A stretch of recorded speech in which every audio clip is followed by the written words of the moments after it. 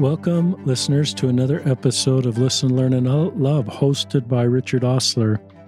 I have an LDS author on the podcast today to talk about her book at Deseret Book. The name of the book is Divine Quietness, Finding Meaning When Heaven is Silent.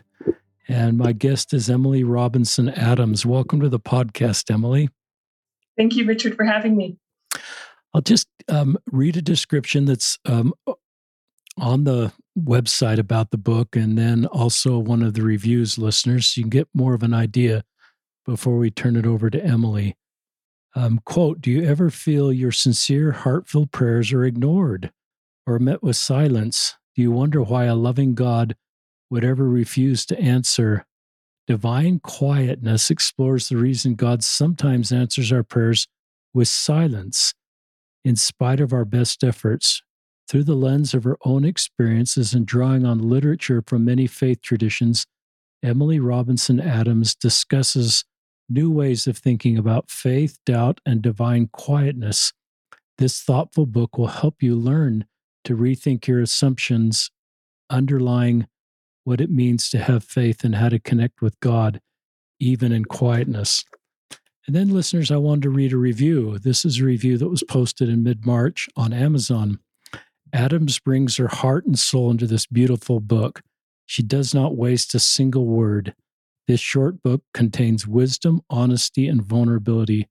Adams is direct about her experience and invite readers to take what is helpful, leaving the rest. She carefully emphasizes this is her journey and expounds on what has been helpful for her. She brings a variety of sources from a myriad of sources and adds richness to her work. For anyone thinking about faith or feeling like faith can be oversimplified at times, Adams demonstrates the complexity of faith and the power of hope. And just a little bio that I found on LDS Living and Amazon. Emily Robinson Adams is the married mother of 3 children as a practicing appellate attorney. She received her undergraduate degree in linguistics from Brigham Young University and her JD from the University of Minnesota Law School. She worked for judges on the Minnesota Court of Appeals and the Federal District Court for the District of Minnesota before returning to Utah. She is a partner at the Appellate Group, a boutique law firm focusing on appeals. Emily grew up in Colorado and now lives in Davis County. She's been married about 15 years. She's in her mid-30s. And listeners, I'm just really excited. This book was published by Deseret Book. We'll link in the show notes to the Deseret Book link where you can buy it and the Amazon link. But I just like books about people sharing their own experiences and getting personal revelation. And I love the words you put together, and I hope you talk about this. Divine quietness. No one in my lifetime, Emily, has ever put those 2 words together. I think it's beautiful. And that's the reality of how personal revelation works sometimes. So we said a prayer, listeners, before we started, that this would be helpful for you and in your journey to receive personal revelation in your life. And with that, I'll turn it over to Emily to add any more context or just go ahead and talk about the book. Thank you, Richard, so much for such a kind introduction. Divine Quietness was a book that I wrote about 2 years ago after I had experienced a pretty significant faith crisis. I grew up in the church. My parents were members. The church was always a part of my life, and faith came easily to me. It really did. Although I knew about difficult parts of history and difficult policies, I decided that I could always keep the faith. I just believed. And, but I was something that really bugged me for a long time since my teenagerhood was that I really struggled getting direct answers from God on things. So I would ask God a direct question and I wouldn't get an answer. And, growing up in the church, we're taught that you ask God these questions. You ask Him about things about, your life, and mission and marriage, kids and jobs, and you ask Him direct questions about what you should do. And I asked God a lot of direct questions as I was growing up. And with one exception, never got an answer. So I opted in my teenagerhood and 20s to just move forward in the church, move forward believing in the Book of Mormon. I asked that question multiple times, of course, never got an answer. I married my husband, we had kids, I went to law school, did all these things. But it still just kind of bugged me that I couldn't get a direct answer. Sometimes I'd go to church and there would be people all the time that were getting answers to direct questions. So in 2018, President Nelson gave a talk at a conference where he said that it wouldn't be possible to spiritually survive without the guiding influence of the Holy Ghost. And I took that and thought about it and said, well, if this is going to be for entering a period of time where there's going to be a lot of confusion, it seems to me that a really important part of receiving revelation is being able to ask God a direct question and get an answer on it. If somebody's writing something, or I don't know, there's some policy that you're really concerned about, how important is it that you can ask God this direct question and you can get an answer? So I kind of stewed on that for a while. And in 2019, I devised a plan where I thought that if I could figure out how to get God to answer one direct question, then I could come up with a formula that I could then apply to all direct questions in the future, and I would have solved my problem. So I decided I would ask God a really straightforward question that didn't involve anybody's agency. It was just a straight up, is the Book of Mormon true? I have asked that question many times, took Moroni's promise many times, never got an answer. So I had this plan, and in 2019, the last 6 weeks of the year, I read the entire Book of Mormon front to back. And because, President Nelson talks about good revelation is generally preceded by good and good information. So I read it front to back, and then in January of 2020, I knelt down and prayed, and I got nothing. And I prayed again, and I got nothing. And it went on for a short period of time. And I just felt, the only way I can describe it is I just felt that everything went quiet. I didn't get an answer to this prayer, and then I felt like the Spirit just disappeared. God disappeared. And I felt like my faith literally crumbled overnight. So I never had an experience where I never felt like I had angels or I had, really close experiences with heaven. But I certainly felt the Spirit up to that point. I'd go to church and feel something, or I would give a talk or a lesson, I'd feel prompted. And, so I certainly felt the Spirit. But at that point, I just felt like it completely went away. And I just felt abandoned and betrayed and confused. And it's hard to describe, but I just felt that everything disappeared. God disappeared, the Spirit disappeared. So for a lot of months, it created a pretty significant depression. And it took me a lot of months to figure out that that's what I was feeling. I was feeling a lot of grief, a lot of sadness, a lot of betrayal, a lot of anger. And then in the summer, I realized that I was also feeling a lot of fear because I was visiting one of my clients in the state prison and had a panic attack there, and which I had never experienced in my life. And so I realized I was experiencing and feeling a lot of fear, a lot of enormous fear about God. So I had these feelings like God can't exist, but if God does exist, God is horrible and fearful and angry and terrible. And so I just was in this space for a lot of months, and I had a hard time really bringing anybody into that space with me because I didn't really understand what I was feeling. I didn't understand what I was thinking. A couple months into it, I talked to my husband about it. About 8 months into it, I talked to my parents about it. But I really wasn't very open with very many people about it because I just couldn't understand what was going on. And I believe it was in August or early September of that year, my Relief Society president asked me to write something for our ward newsletter. I lived in Utah, so during COVID, when they shut down churches, they also didn't do any virtual church, no virtual Relief Society, no virtual sacrament, no nothing. So it had been a lot of months where we hadn't had any formal church meetings. And my Relief Society president asked me to, kind of begin communicating with the Relief Society again by writing a Relief Society, like a little blurb for the Relief Society newsletter, because I was a Relief Society teacher. And I sat down and I said, well, I can't say how awesome COVID was because this has been terrible. Everything has been so terrible. This whole, I don't really know if I want to stay with God. I don't really like God right now. I can't say that scripture study has been good because it's been awful. Like everything has been awful. So I wrote this little blurb and basically said that I felt that my faith had fallen apart, but I was trying to hold on to memories because there were undoubtedly times in my life where I had felt that God was external, that something external to me was working on me, and I couldn't deny that.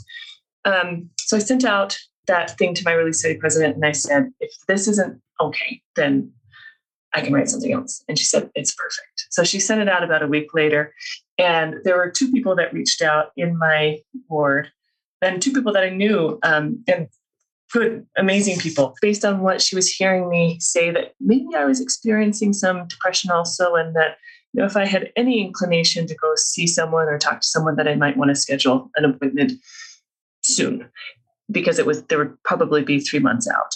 And she said, you can always cancel, but at least get it on the calendar. 90% of the work is getting in the door. And so just try and get yourself in the door. So I listened to her because she didn't tell me that I was broken. She didn't, tell me that I had to go see a therapist, nothing like that. It was just all very loving and inviting. So I went and I scheduled an appointment with a therapist, and they were, of course, 3 months out. But it got me thinking about, okay, maybe there's something else going on in addition to these spiritual struggles that I need to figure out. And then I went and I talked with this second woman, and she was wonderful, and she had felt that God had left also, and she had some challenging life circumstances she was working through. But between these 2 women, we just started walking and talking, and it was really wonderful to be with people that experienced what I was experiencing. And I could say things to them that I really couldn't say anywhere else. I could express my anger towards God and feeling betrayed and abandoned without them freaking out about it. And I could talk with them about how it was risky and painful to hope, and they understood.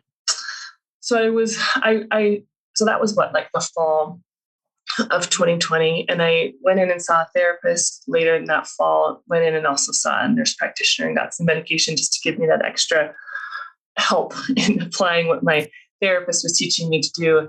And a lot of what my therapist was teaching me to do was to really examine my thoughts carefully and, take a look at them and see kind of what things are true, what things aren't, challenge them.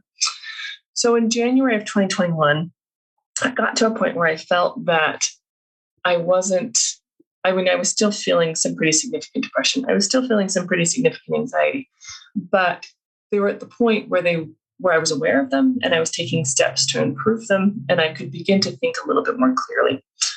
I decided in January 2021 to sit down and start writing that I needed to figure out this spiritual piece, that either I needed to leave God or I needed to stay with God. So I sat down and I devoted about a half an hour of my workday, the very first half hour, to writing. In the first couple months, I just wrote about doubt. We have a lot of language in our church about how doubt is bad, how it's antithetical to faith, how we shouldn't doubt. And so when you begin to have significant doubts about God, it can feel pretty terrible. And you can't really work through them because you feel so much shame for having those thoughts. I spent a lot of time thinking about doubt. And in this process, I read a lot of books that were really helpful. And a lot of them were actually outside of our faith tradition. I really loved Brian McLaren's book, Faith After Doubt, that went through and talked about the stages of faith. I really enjoyed James Fowler's book, where he talks about the stages of faith. There were a lot of Catholics and Episcopalians and Anglicans and Buddhists that really helped me view faith and doubt and all of these things differently. And that was really helpful. I just needed to reframe how I was thinking.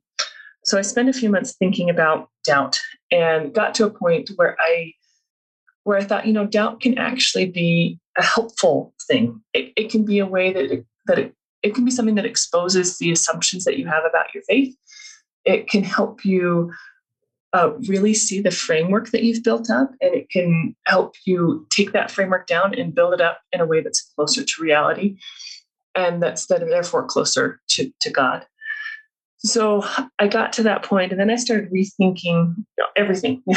Why when it was so hard for me to think that a loving God could go quiet. So for most of 2020, God to me was, if it was, the idea was, if God existed, then God was terrible. So I started reading a lot into quietness and how is it that God could go quiet? Why would God go quiet? And I ran across Mother Teresa and the concept of the dark night of the soul, which is really common in Catholicism and broader Christianity. I read Wendy Ulrich's book, Let God Love You, and it was just wonderful. And she talked about how withdrawal is a natural part of relationships and how that can oftentimes happen with God. It doesn't mean that there's anything wrong. It's just a natural part of the relationship. And after reading those things, it was helpful to reframe quietness, not necessarily as a way of God rebuking you or God being angry, but as a way that God could teach me something different. I mean, the whole concept of the dark night of the soul is that so often we attribute spiritual experiences to our righteousness or our blessings to our righteousness. So we say something like, because I did these things, God then blessed me this way. And that's problematic in a lot of ways. First off, it turns God into kind of this vending machine, transactional type of God, where all I have to do is, X and Y, and then Z will happen. So it puts me in this relationship where I control God rather than God being an independent actor. It also just is pretty arrogant because it says that, with my righteousness, I get to dictate how God's going to respond to me. And what the dark night of the soul does is it kind of takes all of that away. And it makes you think, why am I doing the things that I'm doing? Am I doing them because I want to be blessed? Am I doing them because I expect God to react in a certain way? Or am I doing them because they're inherently good? And so the dark night of the soul is this beautiful concept that's really one of refinement, that it helps you kind of strip away all your ideas of God that make God small and controllable, and instead gives you these ideas of God where he's larger and bigger than you would ever imagine. After I thought about quietness, I spent some time thinking about God's will and faith and what that meant. I realized that at the heart of some of my problems was this idea that God was transactional, that if I read the Book of Mormon and said the prayer, as the Book of Mormon says, in Moroni, then God would, reveal the truthfulness of the Book of Mormon to me. It was very much, just a plug and play. A plus B equals C. And I struggled with the idea of what would go in God's place if God wasn't transactional. Did I trust God enough where I could remove my needed control, which is completely illusory? Could I remove that need to control God and still trust in God? It took me a really long time to get to the point where I could feel that I could trust God. I didn't for a really long time, and sometimes still struggle with it. But I had this experience where I just felt that God was good and that I could trust God because God was good. And I could base my faith on God because God was good. So that was it. I decided that because God was good, because I felt that God was good, I could trust him and I could move forward and I could base my faith on God's goodness rather than on any particular way that God needs to respond to me. So I wrote for several months and ended up with a draft, and I sent it into Deseret Book. And at the end of those 6 months of writing, I got to a point where I had been able to write down the thoughts that were the most harmful and the most caustic. And I could take a look at them and question them and allow them to leave. And then I could bring in new thoughts and play with those a little bit and see if those were more helpful or hopeful. And if they were, I would keep them. And if not, I could, allow them to leave. And so it was a really wonderful space for me to really work through things, because I think for me, I just needed to think through things carefully. There were a lot of times when I felt like the only solution was for me to leave God entirely. But there was this kind of inexplicable connection. I call it like a golden thread that just tied me to heaven, where it was just this sense that I shouldn't be making the decision quickly. That if I'm going to leave God, I need to be making that decision carefully and with a lot of thought. And when I really dug in and when I was open to reading things from a variety of faith traditions, I decided that I could stay with God. I could stay with God. Um, I'll say that the process, I don't feel like I have anything figured out. I sit here today and if somebody says, well, how do you get answers from God on direct questions? My answer is I have no idea. So I just don't know. But I do feel that God is good. I do feel that God is worth staying with.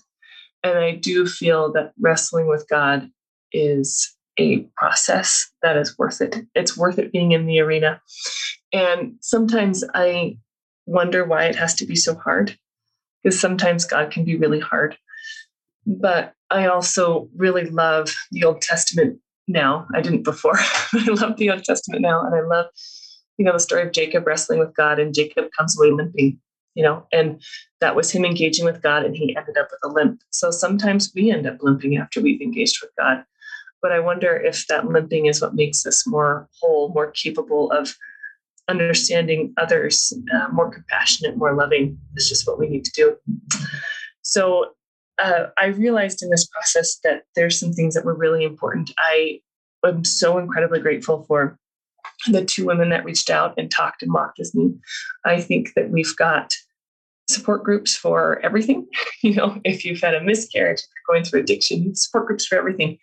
And they were like my little support group for dealing with a faith crisis. And what was helpful with our little group is that, everybody was trying to stay with God. Even though we were angry and upset, I think we were in the end, we were trying to stay, trying to find reasons to stay.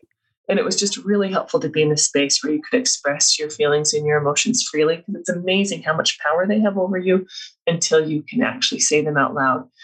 And then, once you've said them, once you've said your feelings, once you've said once you begin to really feel it, then those things can leave.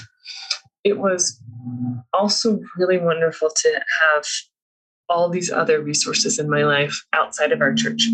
I did try to find some resources in our church at the very beginning about quietness, and a lot of the stuff I found wasn't helpful.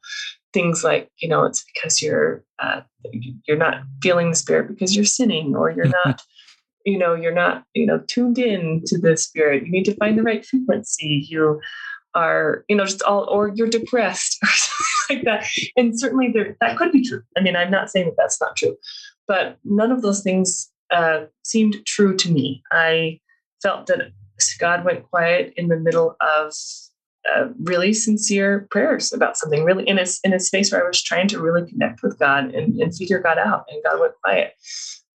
I wasn't feeling depression until after God went quiet. There's a lot of things that just didn't ring true. So it was helpful to go to the Catholics and to the Episcopalians and the Anglicans and all these other faith traditions that have really robust ideas around God going quiet and have had those for hundreds of years. They just brought me some hope that I didn't have before.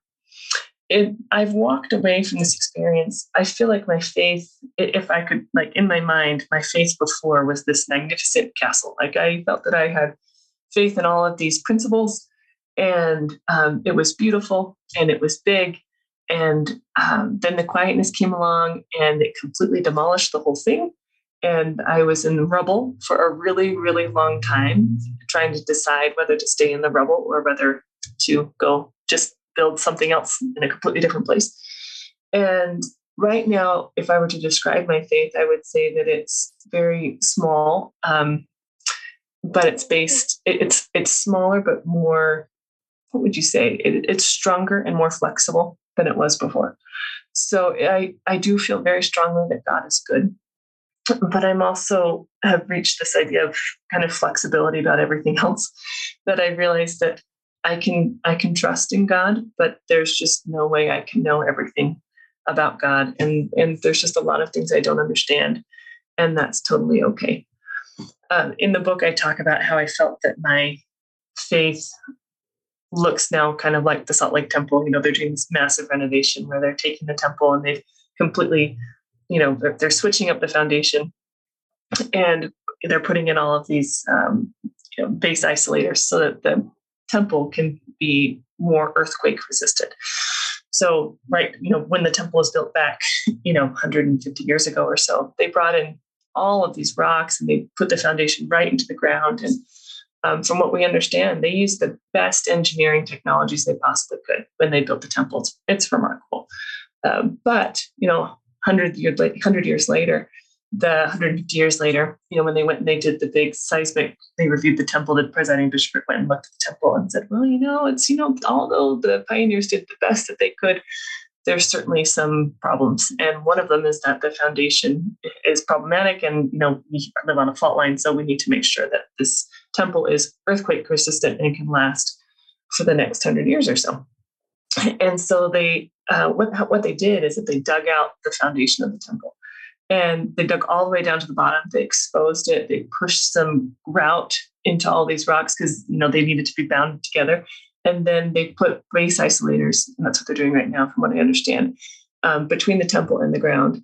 And so when an earthquake comes, the movement of the earth will go through the base isolators, and then it will go through the temple. And so what's interesting is that the temple's foundation is not becoming stiffer. It's becoming stronger, and it's also becoming more flexible, so that when an earthquake comes, the temple will move, but it will move in a controlled manner.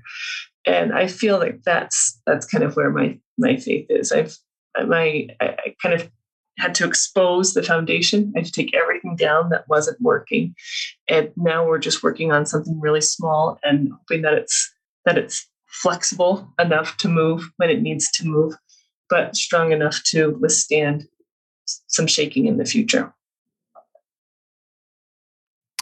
Emily, this is really a beautiful story. It's different than any story we've ever shared here. I get surprised listeners sometimes because I think after this many podcasts, some of these stories will become redundant, but this is so different than any story I've heard. Maybe you are all feeling the same way, and want to reach out and thank Emily for her vulnerability. I kind of would like to share some thoughts, and I want to get Emily talking.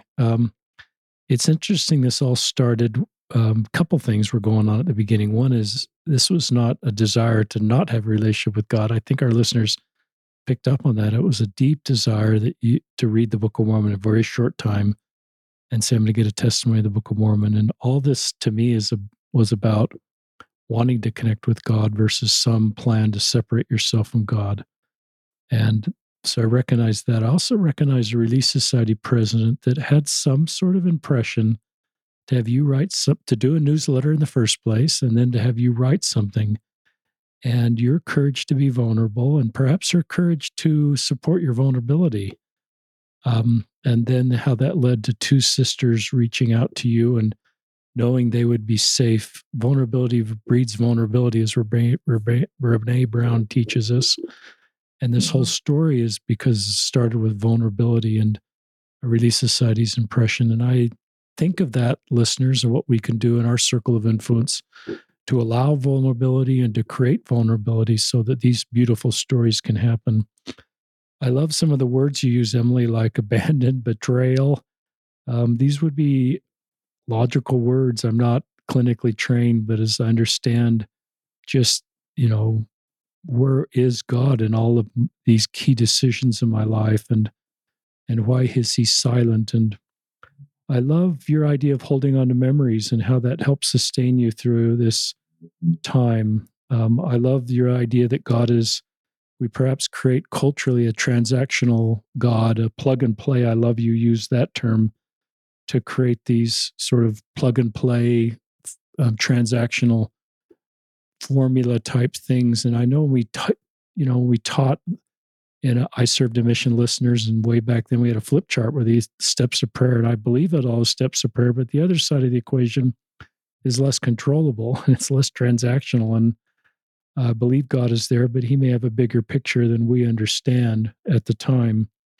I love Michael Wilcox listeners talks about a compass with two points. It's not like it's that kind of a compass. And he talks about a fixed one sort of foot of the compass. Fixed leg. a Yeah, the fixed fixed leg. leg and the moving leg. And Yeah, I love that. this is a great example that Emily's teaching us of. I think you got a fixed leg in the church, and you've got this other leg that went way out there and just said, my path to understand this is I'm going, and I look at that of what you've done to connect with, and that's God's plan, is these brings light and understanding to people of other faiths and other authors and other religious leaders. And our doctrine can support that.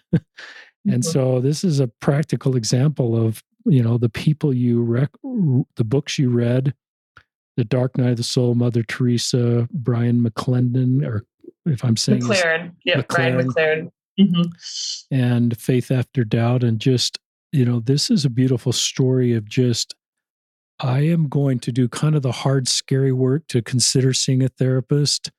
I could just stay in this dark night of the soul, but I'm going to kind of do what I can do, because I think sometimes that's hard for us to sort of break out of the box and say, okay, I'll go see the therapist. I'll go read a book. I'll go kind of do kind of the hard work. And sometimes we have to look internal to be able to do the things we need to do.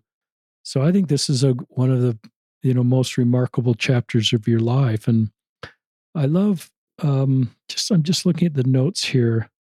I love your analogy of the temple. And you've used flexibility a couple times in the podcast, and then bringing that in the analogy of the temple and this firm, unflexible foundation that's terrific. And for some Latter-day Saints, that's all they need. And I don't mean that in a negative way, or it's like less authentic, but it's their best path forward. But other Latter-day Saints, I'm kind of in that same camp, need a flexible foundation and sort of a new model to go forward with my belief in God and my commitment to the church that's different. And we don't talk about those as much. So that's why I think your story will resonate with a lot of people, because it's the road they're walking to, Emily, and they need your experience and the principles you're teaching. So I thought that was just terrific. So those are some of my thoughts, listeners. I'll turn it back to just Emily to keep sharing her story. Well, as you talked about the transactional God, I think that I think that it's okay to be transactional when we're a little bit younger in our faith. And in fact, when we're teaching our kids, that's oftentimes how we start. If you do this, then God will do this. But Steve Young wrote a book. It's called The Law of Love. It was published, I believe, late last year. Or maybe it's early this year. But anyway, he talks about how we have kind of this transactional path, and then we have the finishing track, transactional track and the finishing track, and how it's really important that we start on the transactional track because that's how we learn. But then we need to move to the finishing track in our faith. And the finishing track is this, he talks about how it's loving and allowing God to be God, and loving people with no expectation of anything in return. And I think that that's been a really important concept for me to apply to God. That there's a lot of things that are good to do for their own sake, not because I want something from God, not because I want something from others, but they're just good to do for their own sake. And that's the finishing track, I guess, where you're just kind of releasing control with that. My Relief Society president, like you mentioned, was really remarkable.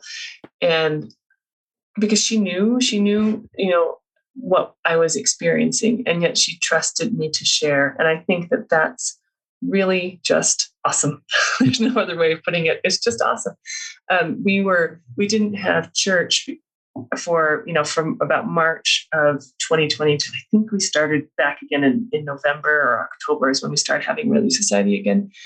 And church, everything got shut down right about the time when I was church was really painful for me. Sundays were really, really painful for me because they highlighted the chasm between where I used to be, where I loved church, God was good. This was a wonderful and amazing experience. And where I was then, which was God was horrible. And I didn't know if there was any hope that I could ever believe again. I didn't want to hope. It was too painful. I had tried to connect with God, and I had completely failed and ended up feeling worse than I ever had. So anyway, I was in this space where I was about ready to just kind of throw everything in. And so, in a lot of ways, not having church for those few months and being able to step back for a little while was, I think, good in some ways. Because then I didn't go to church and feel like I was awful all the time. Um, but when I did come back, I started teaching again in November, and I really credit my Relief Society president for, even though she knew I was struggling, she allowed me to teach, and I was pretty committed to teaching lessons that were genuine and authentic. So I needed to get myself to a spot where I could actually teach that. And so one of the first lessons that I was asked to teach was my least favorite conference talk from the prior conference, and it was on be of good cheer. And I was like, I am not of good cheer. I am deeply depressed. There's just absolutely no way I can get up in Relief Society and tell people to be of good cheer. That's terrible. And if somebody tells me that I need to be happy, I'm just going to punch them in the face, because that's about how I feel. So what was great about having that assignment, though, was that I could go and figure out, like, how in the world can I teach this lesson in a way that would be uplifting to the people in the room and also true to what I'm experiencing right now. And I talked to a few people, looked at my concordance, and realized that be of good cheer in the modern translations is often translated as to have courage. And I thought, I can talk about having courage. I mean, I can talk about that. I can't talk about being happy. I can talk about having courage. And so I went into Relief Society and then told the sisters that I was really struggling because I was feeling some significant depression, but that this scripture could be interpreted as, have courage, for I have overcome the world, and then talked about how that applied in their lives and in the scriptures. And there's something really beautiful about creating spaces where people can feel like they can share, where they can be vulnerable. And our Relief Society is really excellent. The other teacher was so good at that also, just creating spaces where people could feel like they were okay. Wherever they were on their faith journey, they were absolutely okay. And I absolutely love that. And then you talked about the flexible foundation. And I really, really love, so Brian McLaren's Faith After Doubt talks about faith stages, and James Fowler has a book called Stages of Faith that also talks about faith stages. And really, when you look at stages of faith, they often start with this more kind of rigid, transactional way of viewing faith, where you look at external authority. And then, if you progress, not everybody progresses through faith stages. A lot of folks stop, at some point. But as you progress, you become more and more wanting internal authority instead of external authority. And you become more, you question a lot more. You're a lot less transactional. And Brian McLaren talks about the movement from you start in simplicity, and after simplicity, you move to complexity, and then you move to perplexity, and then you move to harmony. And it's this process of your faith is simple and straightforward, and then your faith becomes a little bit more complicated, but you feel that if you can do the right things and you can still get the results you want. And then you move to a space where nothing makes sense at all. Everything is broken down. And then you move to a space where you can begin to look at things a little bit more broadly and carefully and flexibly. And I just loved those faith stages because they helped me see doubt as a normal part of the life of faith. It's not something to be afraid of. It's not something that's deviant. It can be a normal part of the life of faith that actually makes faith stronger. So I've been just really grateful. I sent this book into Desert Book in, I sent it into the slush pile. They had just an online submission for it in September of 2021, and thought, whatever happens, happens. I mean, I think that for me, getting to a point where I could open up and talk to people and not feel so incredibly alone and defective was hugely helpful in the healing process. All those hours I spent walking with those two women, and then there were several other friends that came to my aid and walked with me and talked with me. It was hugely helpful to have those people in my life, and I am so appreciative for them. So I sent it in and thought, well, maybe, who knows if Desert Book will pick it up. And then they called me in December of 2021 and said that they were interested in it. And then in the first 5 months of 2022, I had to go through a process of being approved through multiple committees. But now that it's been out, it's been remarkable.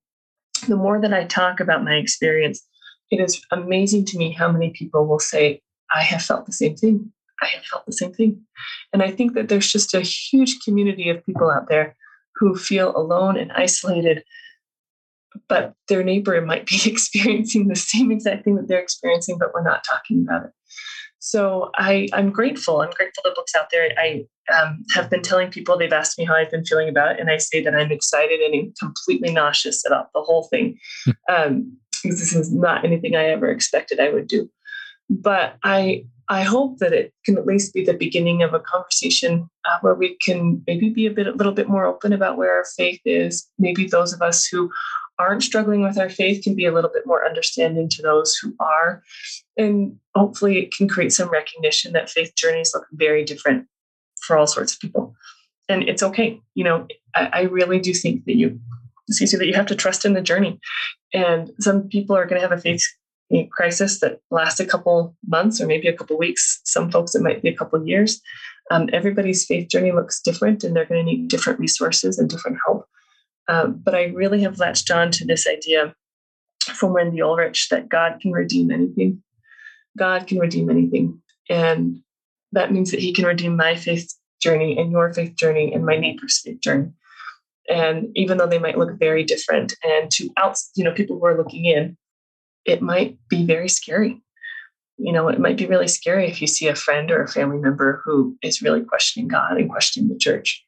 But if I can just hold on to God can redeem anything, it gives us a little bit more hope, and also a little bit of a broader perspective that, it doesn't end here. We don't need to have everything figured out this minute.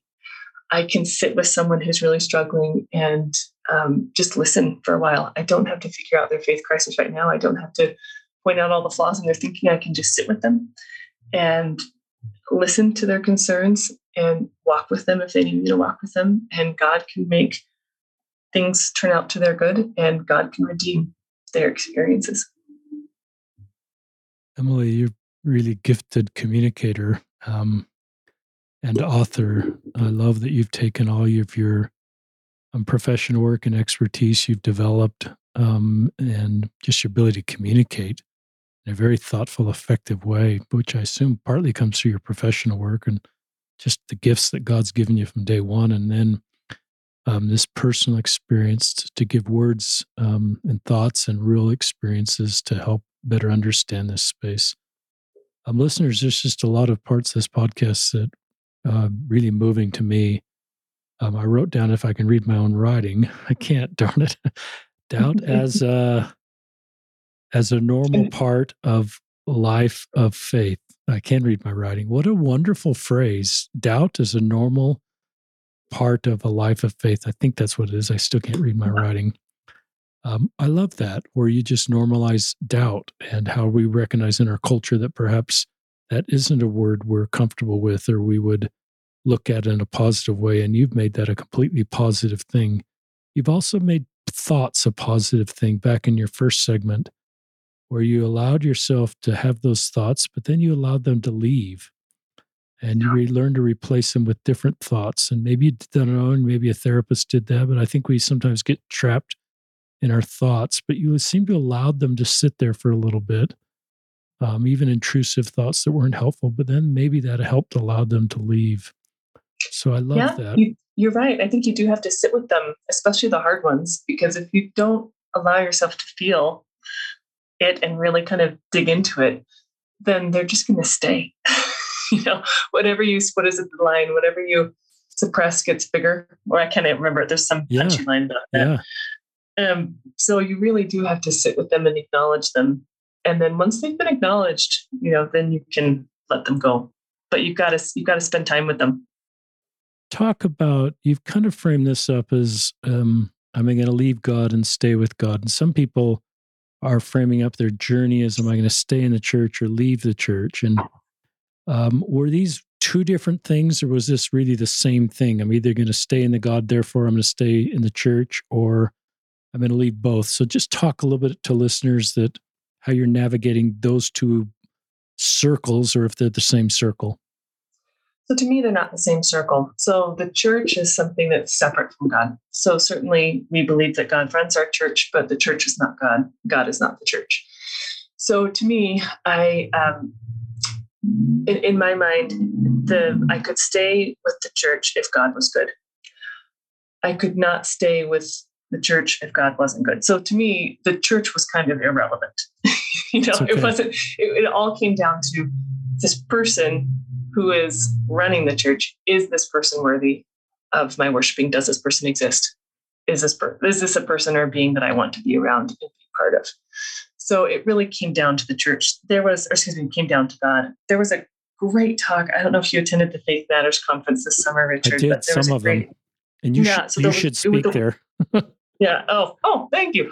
There was a talk by Jared Halverson, and he put up this diagram. Do you remember? And that one is excellent. They put it up online. It's Don't Let a Good Faith Crisis Go to Waste. Such a good talk. I just can't emphasize how amazing that one was. But he put up a little diagram where he talked about, when I have students that come in and talk with me, I ask them, where is your faith? What are you struggling with? And he put up this triangle. The top of the triangle is, you might have to correct me, Richard, if I'm remembering it incorrectly, but it was something like, is it policies? Is it history? The next one down was like the Book of Mormon. The next one down was Joseph Smith. And then and then I can't remember what came after that, but the very bottom was God. And he said, how far down do the cracks go? Are the cracks small? Are they like on policies, or are the cracks deep, as to God? And my cracks went all the way down to God. Sounds like it, yeah. All the way down to God. So it really was, for me, a question of, the church. The church, in my mind, it was, in my 20s, it became very clear to me that the church was not God. They're two completely separate entities. And certainly one's influenced by the other, but they're completely separate. But no church was worth it if God was not worth it. And so the question for me really was, is God worth it? Does God exist, and is God worth it? And then I love the way you frame that up. You're very clear in your answer, and I agree. I think what I'm hearing you say is, once you knew God was worth it, then your desire to stay in the church was just a normal next step, or you never even considered, you just had to answer that question, and the second question would be an automatic. Is that fair to say? Yeah. I mean, for me, I, of course, have looked and been involved in other faith traditions, and I love them all. But the church was kind of my home. It was my faith tradition. And a lot of our theology, I think, is beautiful and wonderful and different. And I like it. And so if God was good, then this is the church I would be in. If God was not good, then there was no church to be in. No reason to be in church at all. More things you'd like to share that just are on your mind or in your heart, or keep sharing.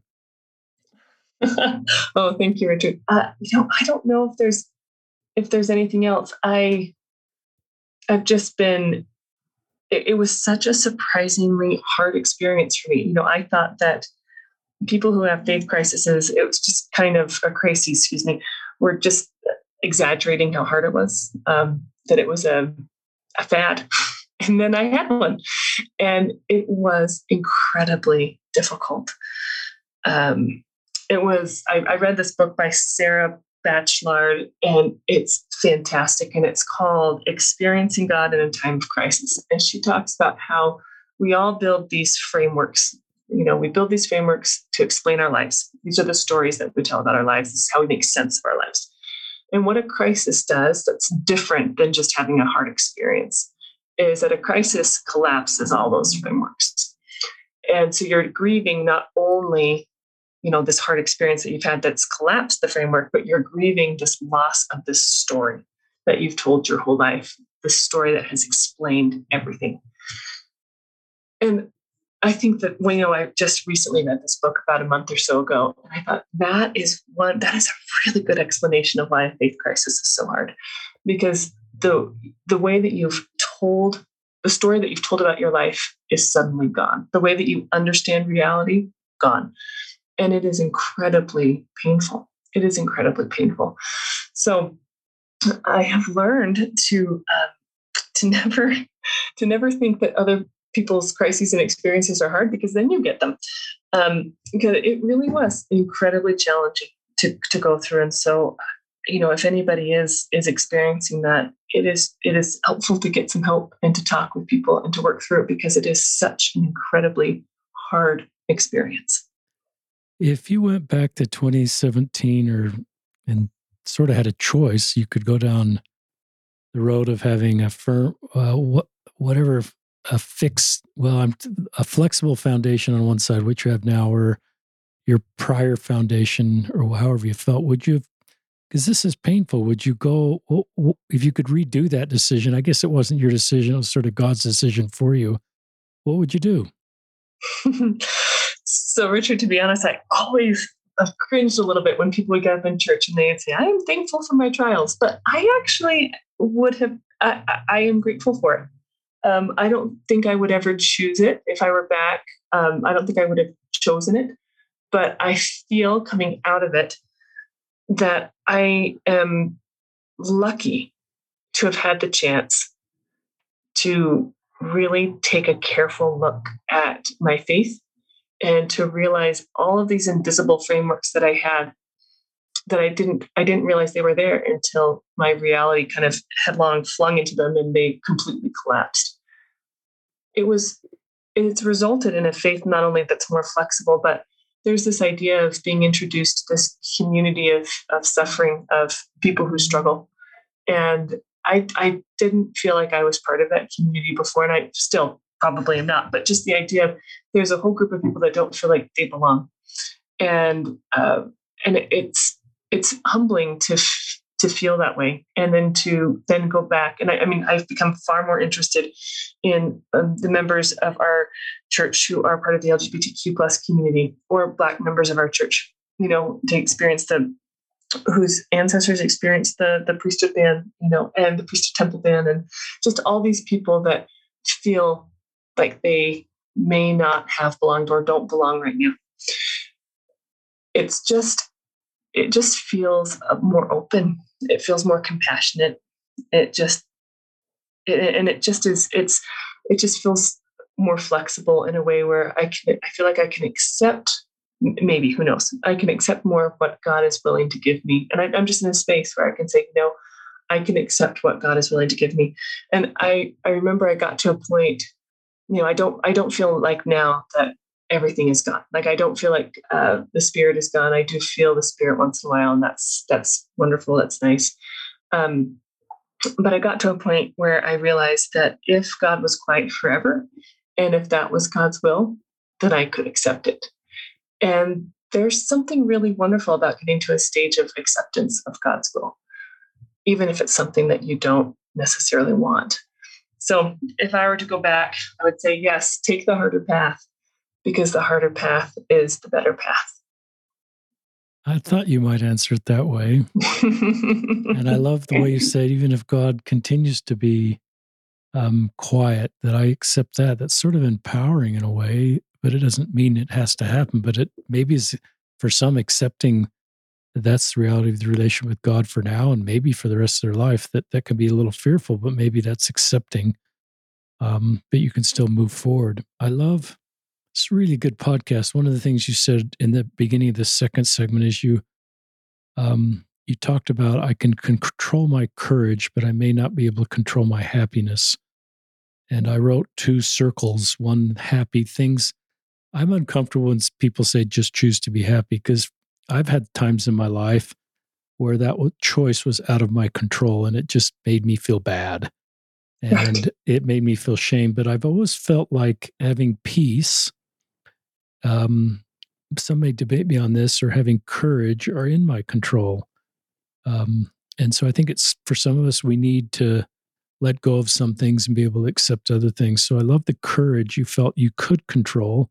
And I see manifestations of that in just your journey, and reaching out to books and just resources and being open to reading things outside of our faith tradition that I think you were led to. So your story, I think, teaches principles to help all of us.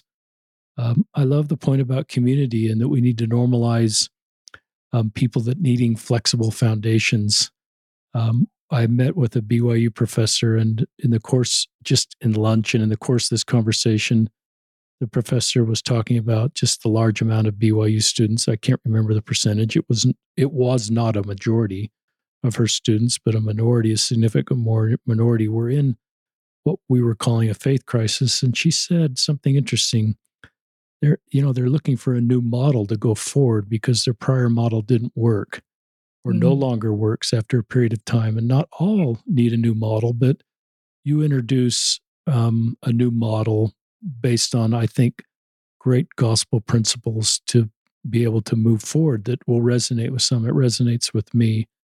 And most of us that adopt a new model don't ever go back to the old model. We can't. The genie's out of the bag, and you may feel that way. So yeah, I think you're right. I think you generally don't go back to the old model. I think you include all the good things that you learned before, and then you transcend the limitations of it and you create something that's even more true. And I think at that point, I know I'm at a point where I'm like, you know what, I can't possess these models or these ideas.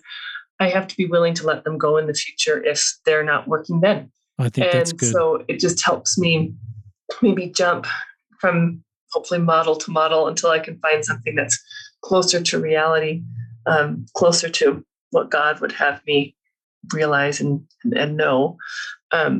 But yeah, I just love her idea how the people are looking for a new model. I know I was.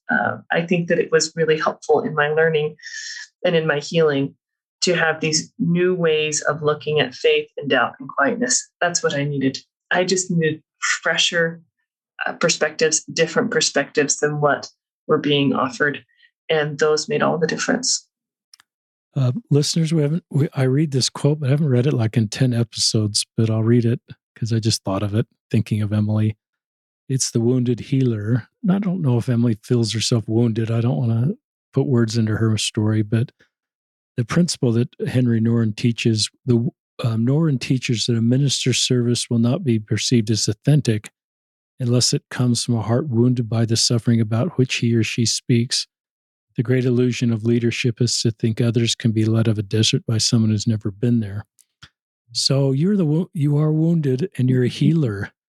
And this has been a brutal road that you didn't say, okay, I want to go down this road. You were intentionally trying just to, this is the road you went through because you were trying to do the right thing.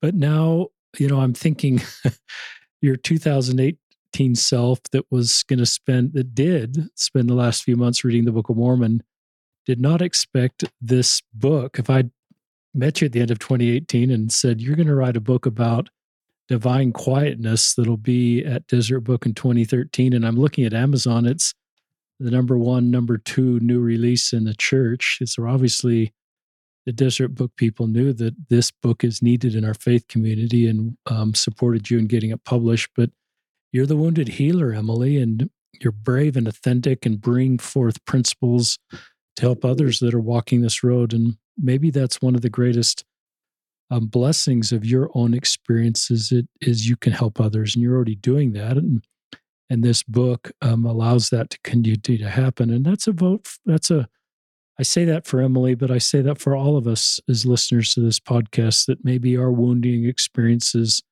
help us to as we appropriately share them, then we're able to help others. And maybe there's great satisfaction as our experiences and our perspectives and things we learned in our dark night of the soul experiences are able to help others that need not just theoretical, but practical, real world, real life experiences. So listeners, I'm going to turn it back to Emily for final comments, but I'll just say in the show notes, we'll link to the book, Divine Quietness. We'll link to the Deseret book and the Amazon link. There's a lot of other good books that Emily's mentioned. You might enjoy reading some of those. I've read some of those. They're terrific books, but I'll turn it back to you, Emily, for any last comments. Oh, thank you, Richard. And it's such an honor to have you say that I'm a wounded healer. That's just it was incredibly beautiful and wonderful. Thank you so much for that. I'm trying to find it, but I love Lauren Winner is one of my favorite writers. And she wrote a book called Still, Still, Notes on a Midlife Faith Crisis. And I love that book. It was one of the first books I read that helped me feel like I was, like somebody understood what I was feeling. And she tells a story in there about a comment a father made to his daughter when she was going through confirmation.